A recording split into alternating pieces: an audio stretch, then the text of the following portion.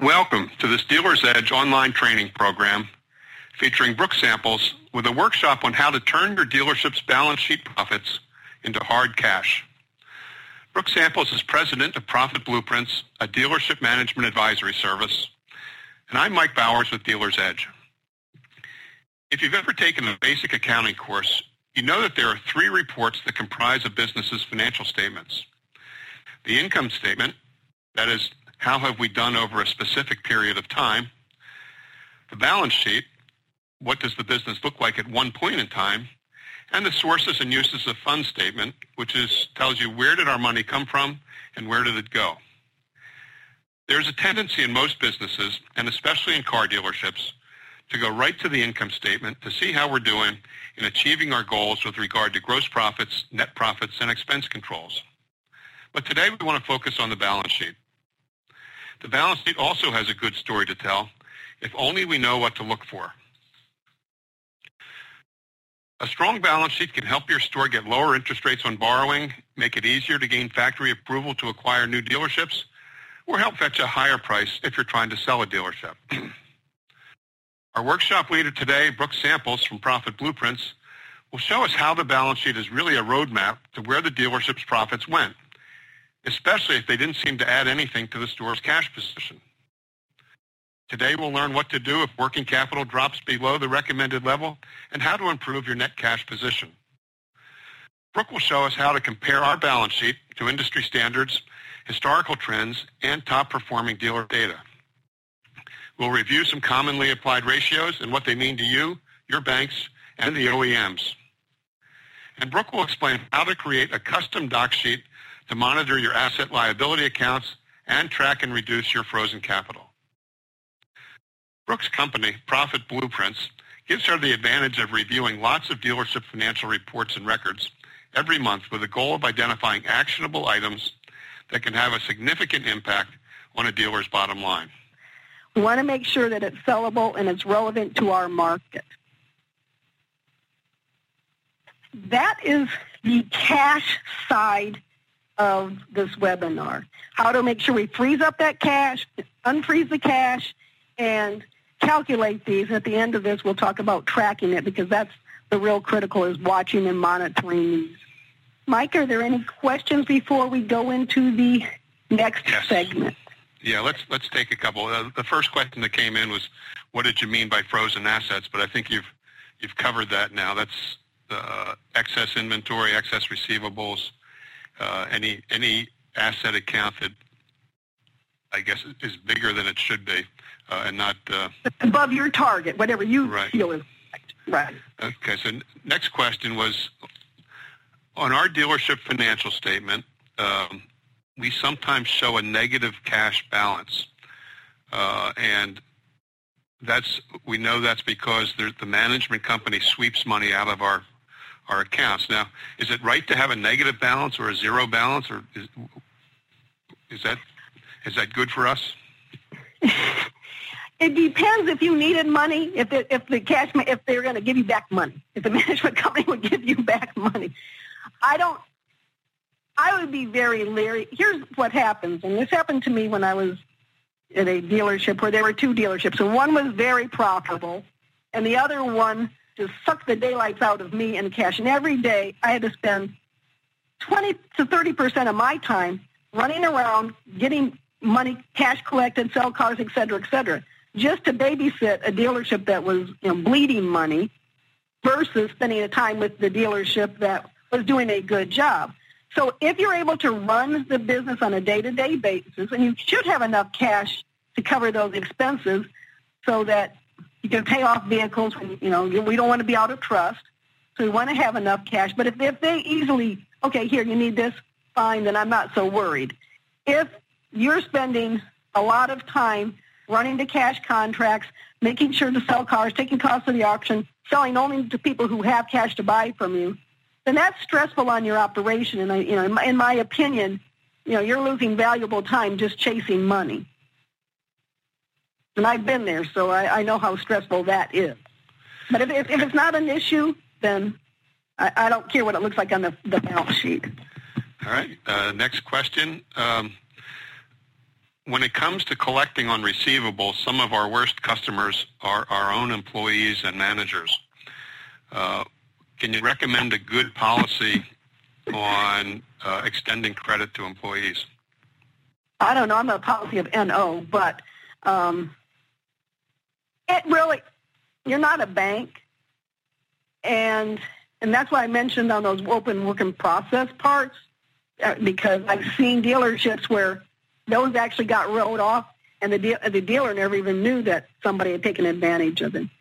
The policy either should be your payoff in your next paycheck.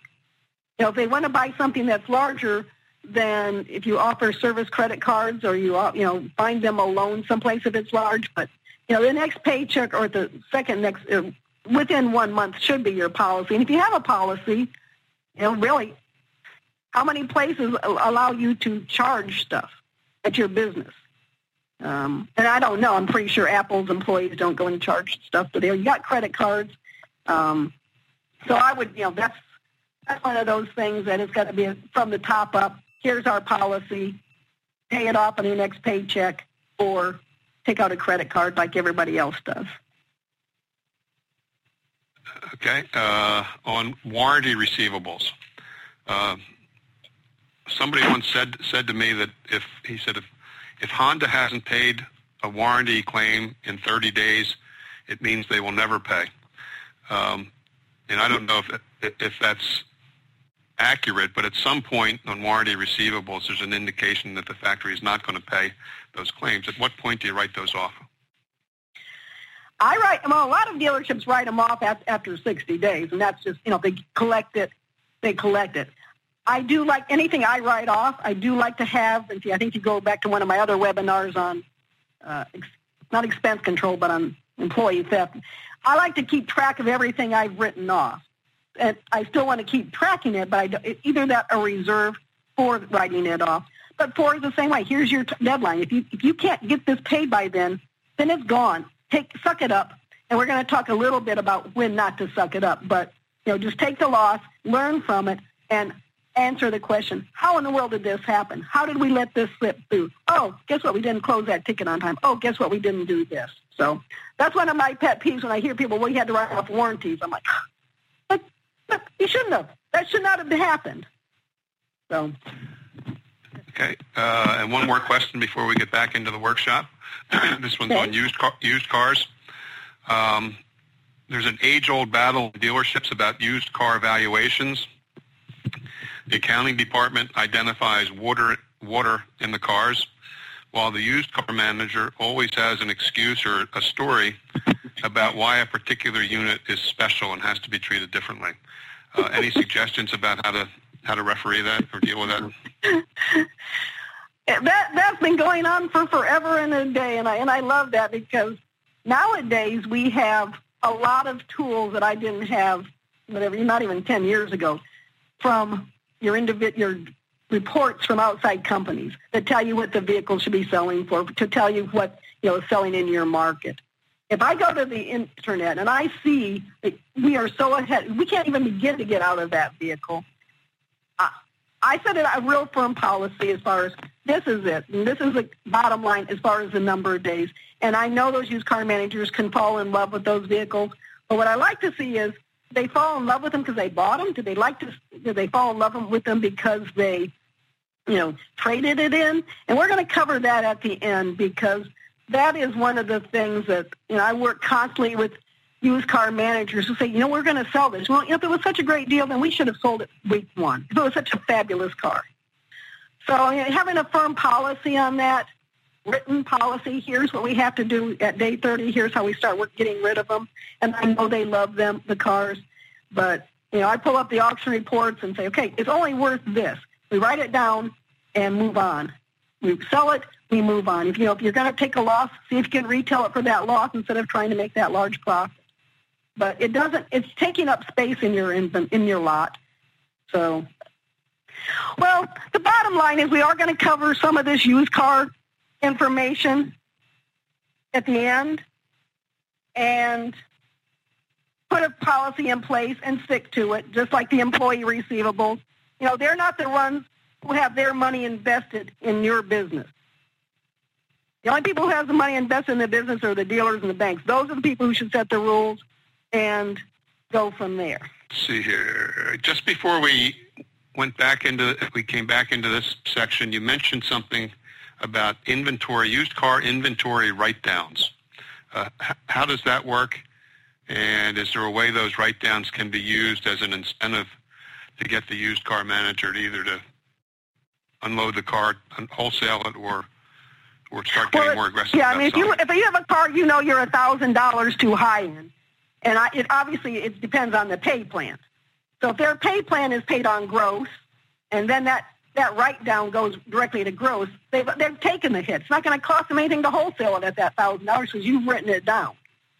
And you can, decide that, to me, after 60 days, just like you would evaluate what you're going to try to retail it for, you need to see where you are in that car. If your policy is no car over 60 days old, and you say, okay, it's only worth X, you might try one more week to retail it for X, but that has got to find a new home because it's taking up valuable space. It goes back to frozen capital. It's sitting here wasting time and money that we could turn it. And if we had time, I would give you how important turn is on used vehicle department. But I used to have a wholesale manager whom I did not trust. Any vehicle over 30 days, his pay plan was dinged for $50.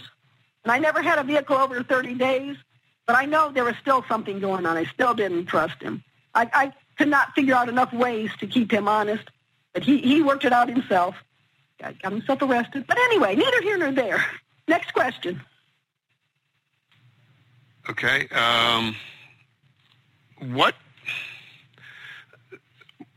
What expenses do you consider to be overhead expenses?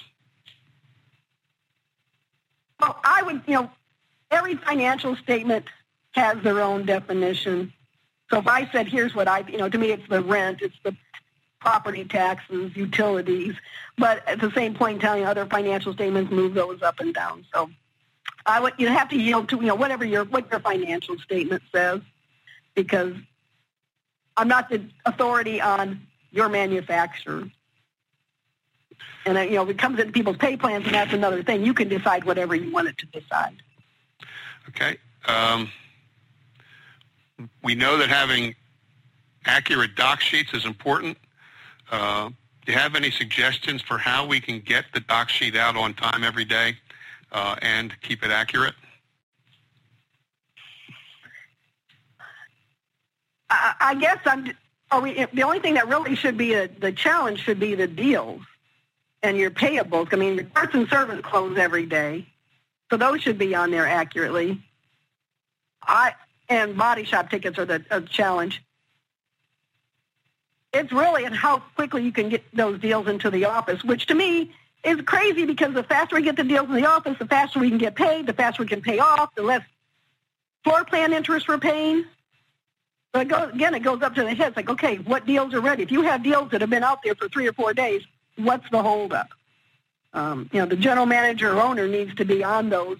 Then accounting needs to be responsible for getting those processed. I mean, to me, I've been very confused on when people say, well, our doc's not accurate. Well, we know parts and service is accurate because that happens every day. Sales department's the real challenge, and posting our payables. Once you get ahead or get on top of it, it really should not be a challenge. But we like the docs to be accurate and timely. Goes back to the financial statement. You can't do anything with bad information. Okay. All right. All right. We have one of those body shops you mentioned that loses money. We only lose a little bit every month, and our dealer doesn't want to close the body shop because he says it at least helps him cover some of his overhead costs. What do you think of that? Well, here's what I have found. For the dealerships who have closed, and these will be small body shops. If it's a large body shop, then that's maybe a different story. But these are small body shops. It's next to impossible. If you only have 4 or 5 productive people, you're never going to make it work. What I have found is that space, service department typically can use it unless you're way overbuilt in service. But lots of times service department's looking for some space. One particular dealership in Texas, they turned their body shop into an accessory installation shop and made huge money compared to what the body shop was doing.